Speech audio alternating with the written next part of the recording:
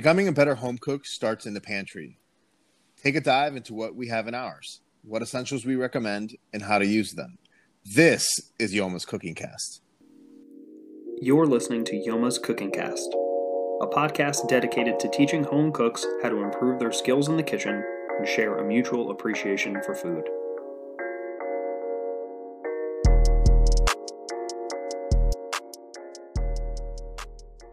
Welcome to Yoma's Cooking Cast. I'm James Yoma. And I'm Andre Fernandez. Hey, James. What do you want to talk about? We're talking about pantries. That's where everything kind of starts. Creating some variety in cooking and within your kitchen really starts at the pantry. Having some essential items on hand will make sure that when you go to cook something, you've always got the right tools on hand, or maybe if you don't have the right tools on hand, it's going to help add some variety and some flavor to your meals. Now, I think there's 7 basic essentials that every pantry should have, and those are salt and pepper, olive oil, which is different from vegetable oil, which is also included, flour, sugar, and vinegar. And with that, you're going to have all your salty, sweet, savory, and all your agents that can go from seasoning to thickening an item, whether it's going to be like a sauce or if you're cooking any kind of steak or fish or chicken, you want to season it with regular basic ingredients. Those are your 7 ones. The acidity on the vinegar we can talk about that a little later. What's in your pantry right now, Andre? Hey, James, before we get into that, how do you feel about somebody replacing something on that list? So call it like an olive oil with like a cooking spray. Is it not recommended? Is it recommended? Is that something they should keep? So I think when it comes to cooking sprays, it's more of not necessarily a bare essential, but it's more of like a preference because you want to maybe eat healthier or not have certain fats. Or like for those of us who are walking around with a slight spare tire by having sitting inside for months at hand, right? Not walking around as much as you used to. Yeah, but at the very bare minimum of the essentials can be these items. You can always add to them. You can have whatever bare essentials. It's going to change from person to person based on their preferences and what they like. So, like, what's in my pantry is going to be very different from what's in my neighbor's pantry, which I should probably go check what's in their pantry. That actually would be really fantastic. You could just kick the door in and walk in and be like, "I'm sorry, we're recording a podcast. This is for science. We need to know these things." All right, sorry about that. So my pantry. So I got a few of your items covered. I got the salt, the pepper. I have olive oil. I always keep olive oil on hand. I do have vegetable oil, but I don't usually keep it. So I do want to talk about that a bit. Do keep flour, sugar, and red wine vinegar. For me, a lot of basic cooking stuff. So I think it's really important to mention that I am definitely not as good of a cook as you are, for obvious reasons, with your experience being actual experience. So a lot of what I rely on is dry seasonings. So oregano, cumin, chili powder. I do have mustard powder, though I don't use it very often. But I would love to know what applications I could use it for. So that might be a cool thing to talk about. And then just like standard pantry stuff that I always have on hand is rice. I always have white rice. I think that's just a staple in most Cuban households. Along with that, mojo. Not really a surprise, I guess. And then I have a few random like one-off items that I bought for a recipe. So like I have fish sauce. I do keep soy sauce, usually diced tomatoes, Parmesan cheese, and then again, just random stuff.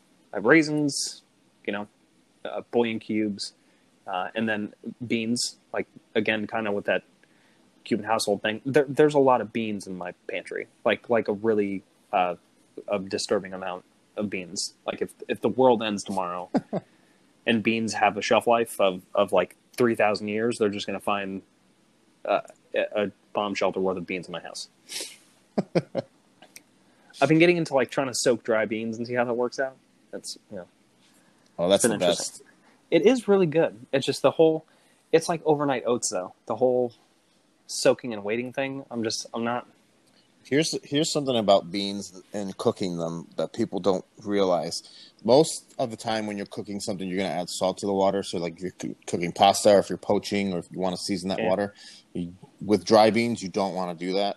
You're going to end up preventing water from being absorbed in those beans. I don't know the science behind it, but it takes twice as long to cook if you put salt in the water. So if you're ever going to cook like dry beans, just go straight water until they're al dente, and then continue from there in whatever application you're going to use them. I did not know that. So, hey, there you go. I learned at least something today. All right, guys, episode's over. Bye. Bye. No, I think that's really good information. It's good to know. And then I don't. So I know it's something I want to call out for fridge staples. I don't know what you would consider pretty much a staple in your house, but and mine is always butter, eggs, garlic, and onion. I mean, there's garlic and onion in almost everything that I cook, just because it tastes good. Nice. How about you, James? What's that like go-to fridge item that has to be there? Mushrooms. I love mushrooms. Really? I put mushrooms in almost all of my lunches or dinners. I think mushrooms.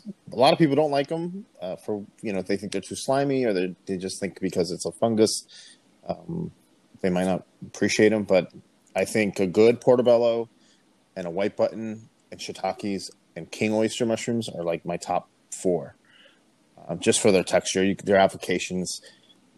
If I'm having something that is calling for chicken, but I don't have enough chicken, I can roast mushrooms really hard, and then it has that same meaty texture and bulk it up without adding so many calories and so much other stuff into it. So mushrooms is like my biggest thing lately. I've been going nuts with that. That is a really, really good idea. And I know there's something that I made not too long ago that you walked me through because you and I talked about a roux. I was really excited because I finally figured out how to properly do a roux. And then I was talking. So for those who will eventually find out, I am very lactose intolerant. So I try not to cook with milk, and I used beef stock or chicken stock in the recipe, and I'm mixing it in, and I'm kind of getting the same thickening texture as you would a bechamel. And there's a name for it. I'm sorry, I can't remember what it was. A velouté. Yes, a velouté. And I was so excited because I thought I invented electricity. I was like, I cannot believe what I just did. And you pretty much shot back with like, yeah, it's a lot of people cook with it. But I made something similar to that and threw mushrooms in it, and it was incredible. It was such a simple thing, and it had a lot of texture to it. You know, the mushrooms add a lot of texture. It's got a vibrant flavor to it. The mushrooms are a little earthy, so cool. So hey, I got a bunch of stuff in my pantry. Like I have a lot of stuff. So you got a lot of good stuff. I like that. So going to your roux idea, so having flour as your essential that you can use that as an agent for thickening, whether it's a roux or if you're going to use it for baking, or if you're going to make pasta, whatever. But that's one of the basic items to have, and that's good that you have it, so you can make that roux. What kind of salt do you have, if you don't mind me asking? So I have iodized salt that I don't use very often, table salt. I usually cook with coarse sea salt or kosher salt. My preference lately has been sea salt because it is saltier. I know I don't know how else to describe it. I feel like I can go further with less. I agree. Yeah, the kosher salt and the sea salt are much better than the iodized salt. If anybody has like table salt, just throw the damn thing away. Yeah, I don't like it at all. I use it when I'm 100% out of the other fancy salts. Or if I've screwed up and I've accidentally grabbed the wrong box, because I have done that a few times. So. Well, there's a lot of sediment also in table salt. So there's a lot of stuff in there that if you were to dissolve it in water, you could see how cloudy it gets, and there's just a lot of sediment in there. That's why if you go to the store, you'll see in the spice aisle pickling salt, and it's basically coarse sea salt or coarse kosher salt, but it doesn't have these enzymes that table salt usually has. I usually just say stay away from that. it's funny you mentioned that about table salt, because the other day I made pasta, right? And it's something that I also learned, right? You always add salt when you're boiling water for pasta. It makes the flavor better. It boils better, all the stuff. And I added table salt, and there was something about the table salt in my Teflon pan that made it smell and taste metallic-y almost. I don't know how to describe it. Yeah. But I was very disappointed because I still ate the pasta. I'm not a savage. Right. It just tasted like tinny pasta. Yeah. It wasn't my favorite. I'll put it that way. So yeah, I mean, it's good to know for versatile that there is some versatility in what I have. Is that the word? Is that a word? Versatility. Versatility. Yeah. There you go. Versatility within my pantry.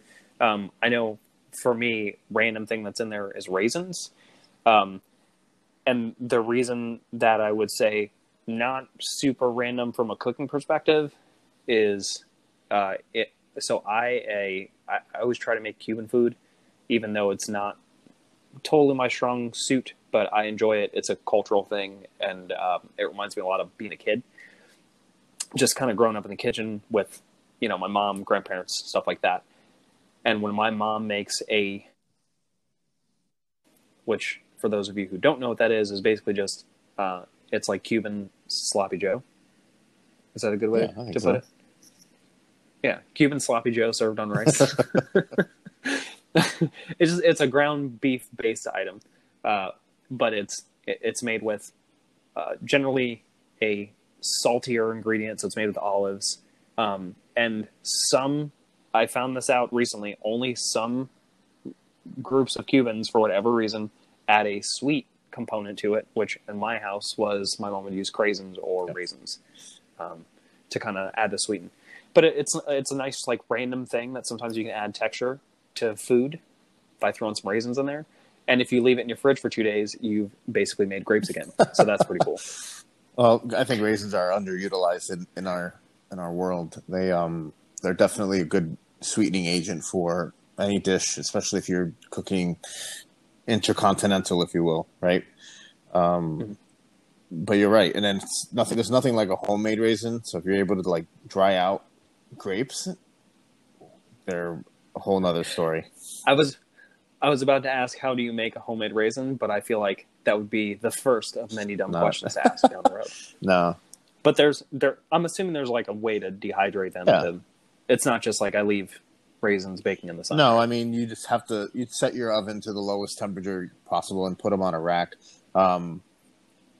If you're going to leave them on the vine, you can just poke a little hole with a toothpick on the raisins so that there's, they could release liquid, and then they'll just dry out in your oven at the lowest temperature for, several hours. But it's going to take a long ass time. And I'm assuming you take it off the vine, the connection to the vine is your poked hole. Yeah. It should be good. It's, cool. It's pretty good that way. So I have a couple different things in my pantry. A lot of the similar stuff, obviously kosher salt. I use whole peppercorns, and I grind them. In every restaurant or every kitchen that I've been running, we throw away that pre-ground peppercorns or table pepper, and we just grind it ourselves. There's just a lot more oils in there. It's not stale. It's a lot fresher, and at the same rate, you're not using as much because it's a lot stronger. So whole peppercorns. I've been on this really big tahini kick the last maybe 6 months. So I buy these little bottles of this Mexican lemon chili spice called tahini. It's freaking delicious. Put that on my eggs. And then garlic powder, onion powder, Cajun seasoning, because we love Cajun food here. Do you buy Cajun seasoning? Right now we're buying it only because we don't go through a ton of it. So, but making Cajun seasoning is rather simple, and you can customize it how Cajun-y you'd like it or spicy you'd like it. So I made the mistake of making a Cajun seasoning so I can make a jambalaya. Again, that's kind of where the roux started one day. Jambalaya was etouffee. I'm sorry, I was making etouffee. Oh, nice. I said, we need Cajun seasoning, and I made it way too Cajun-y. Like, it's almost inedible. Almost. You still eat it though. Of course I did. I used it the other day on a piece of chicken. I cried while I ate the chicken, but I ate it. I made them.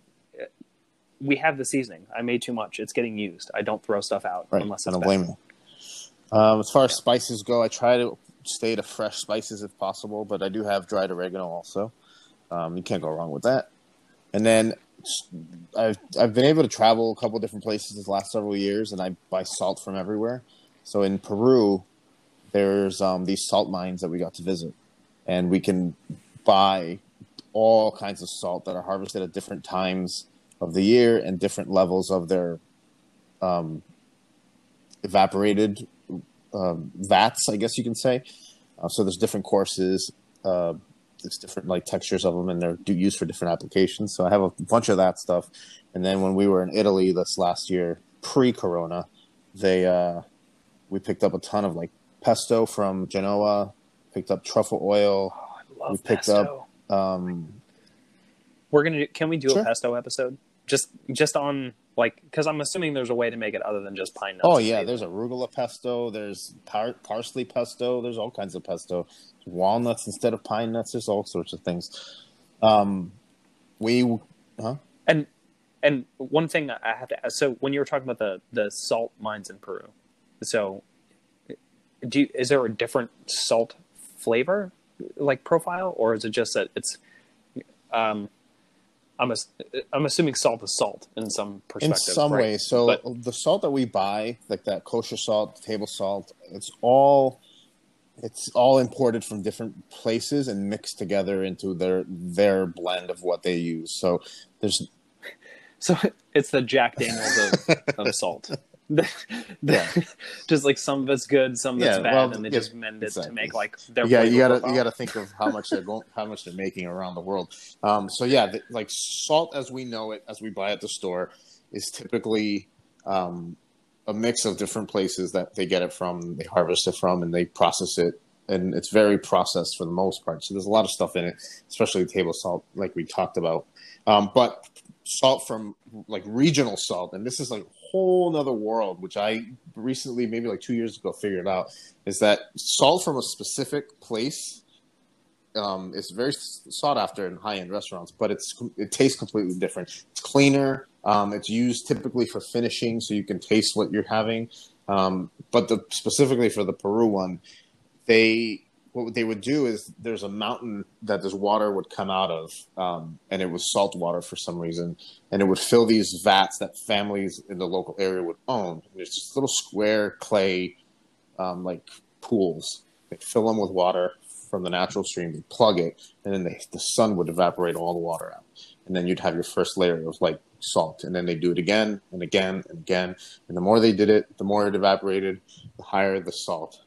So the salt on the top, after they have it enough to where they want to start taking it out for selling it, the salt on the top is really, really delicate. It's almost like the fine French sea salt, flaky, falls apart, really good finishing salt. After that, it's going to be a little more coarser. You might want to put that into like what you're cooking in your pan.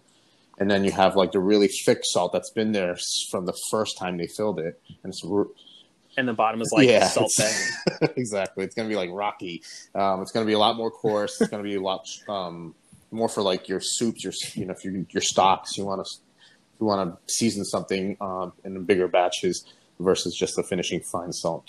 It's going to take a little bit more to dissolve. It's going to take a little more heat to take care, to infuse into what you're cooking. That's pretty awesome. From our list, we obviously recommend salt. And we would recommend a kosher or sea salt. Yeah. So ideally, you want your basic essentials, and then check the quality of them. If it's just some pre-ground item, find something a little bit better. You're gonna thank your palate's gonna thank you later. And then this is, it sounds boring to a lot of people, and I know that some people might tune in and be like, "Oh, I know this stuff already." That's fine.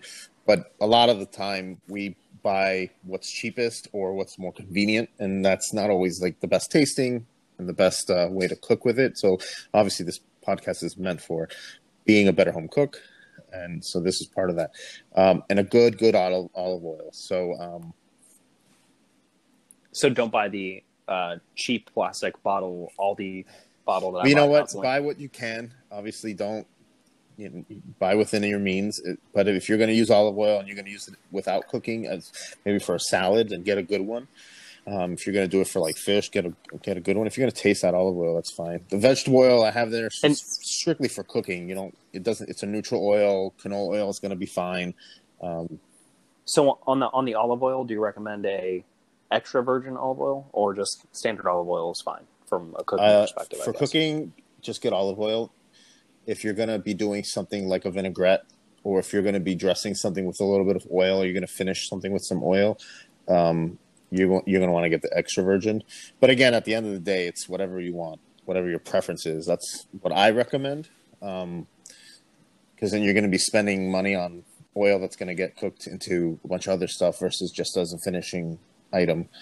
But good quality salt, good quality pepper, and then pepper grinder. And they sell these decent ones that are the glass bottle ones are totally fine. I can't think of the name. It's got a green grinder on top, glass bottle, and they have. Fun fact I found out for those of you, if you're buying your first pepper grinder, they sell pepper grinders that provide a different level of your grind. So some of them will be more coarse and fine. So check the label because it will drastically impact the bite of your food. Oh, I like that. I like that word, bite. Yeah, I came up with that one. But you have soy sauce on your pantry, you said. So I think that's yes. Really smart. So a lot of people don't realize, but soy sauce, I wouldn't say pound for pound, but like per measurement has less sodium than salt. So if you're on a low sodium diet, or if you don't want so much salt, soy sauce is the best way to go. And also, I think soy sauce is really underutilized because people just assume it's only for Asian cooking, but you can do it for whatever. You can do it for your eggs in the morning, which I do sometimes. You can do it for your chicken, in the afternoon. You can use it to salt your broths or your waters if you're using it for like pasta or something else. But essentially, if you're looking for like a lower sodium item with a little bit of fermented flavor, soy sauce is the way to go, especially the low sodium soy sauce. Awesome. Yeah, I think that's good. So you got salt, pepper, olive oil, vegetable oil, flour, sugar, vinegar, soy sauce. Anything else you recommend for somebody before they get started, before they hit the next episode where we're actually going to talk about some items that we're going to... Cornstarch. Basically, yep. Cornstarch. Got it. Cornstarch is a good place to have. It's a good item to have in the pantry as well. It's a lot. It's also a good thing to have in your gym locker. Just a recommendation for you young folks. You'll understand when you're a bit older. Does it also help for? Is it the one they also use as foot powder? Is that cornstarch as well? No, that's like talc.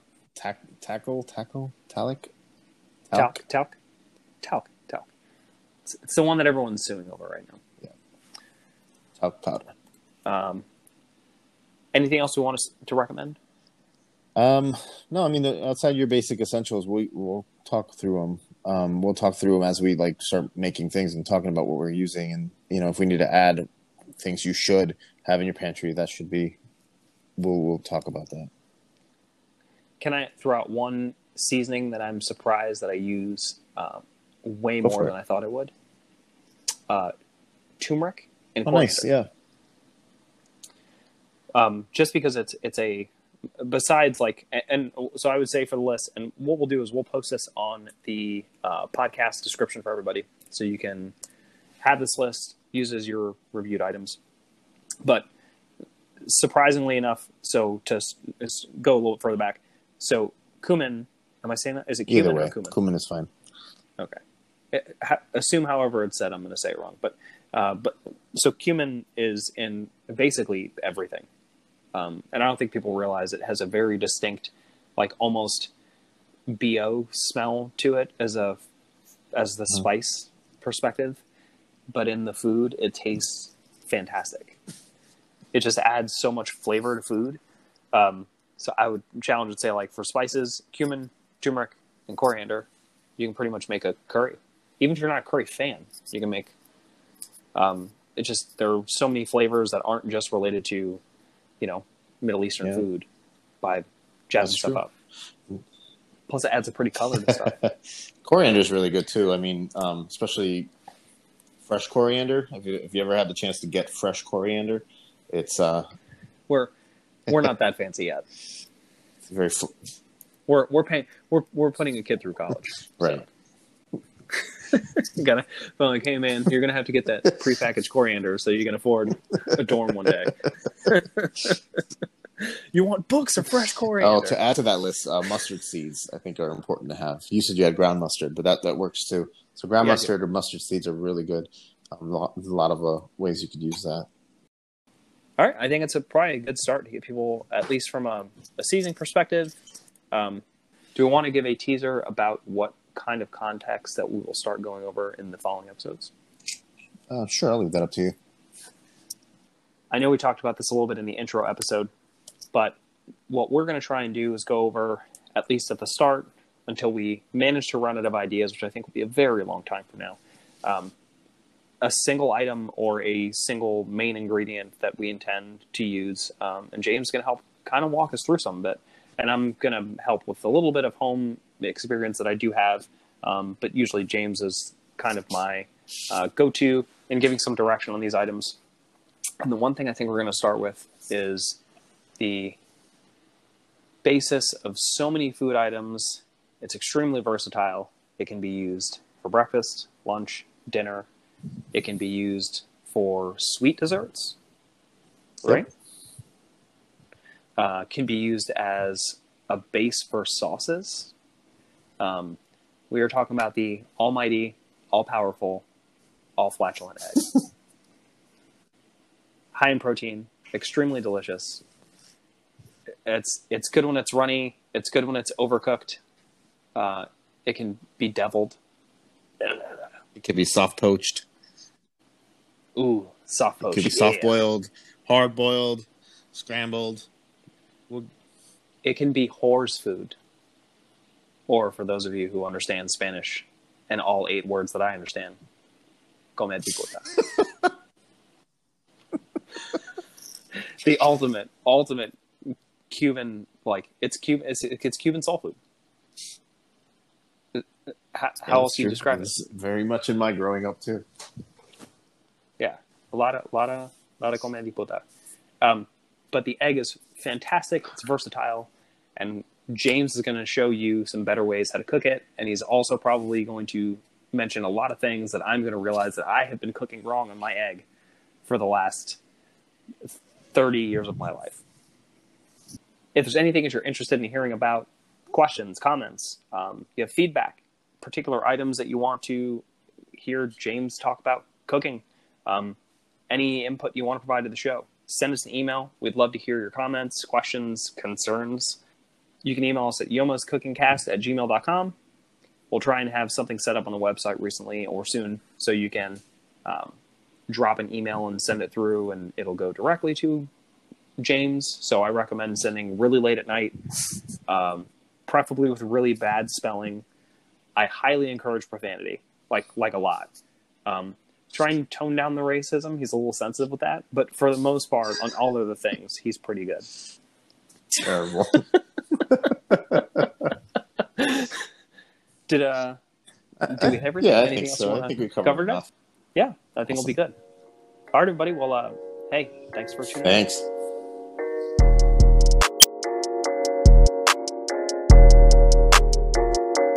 Today, we're going to cover what's in your pantry. We want to see your pantries, girl.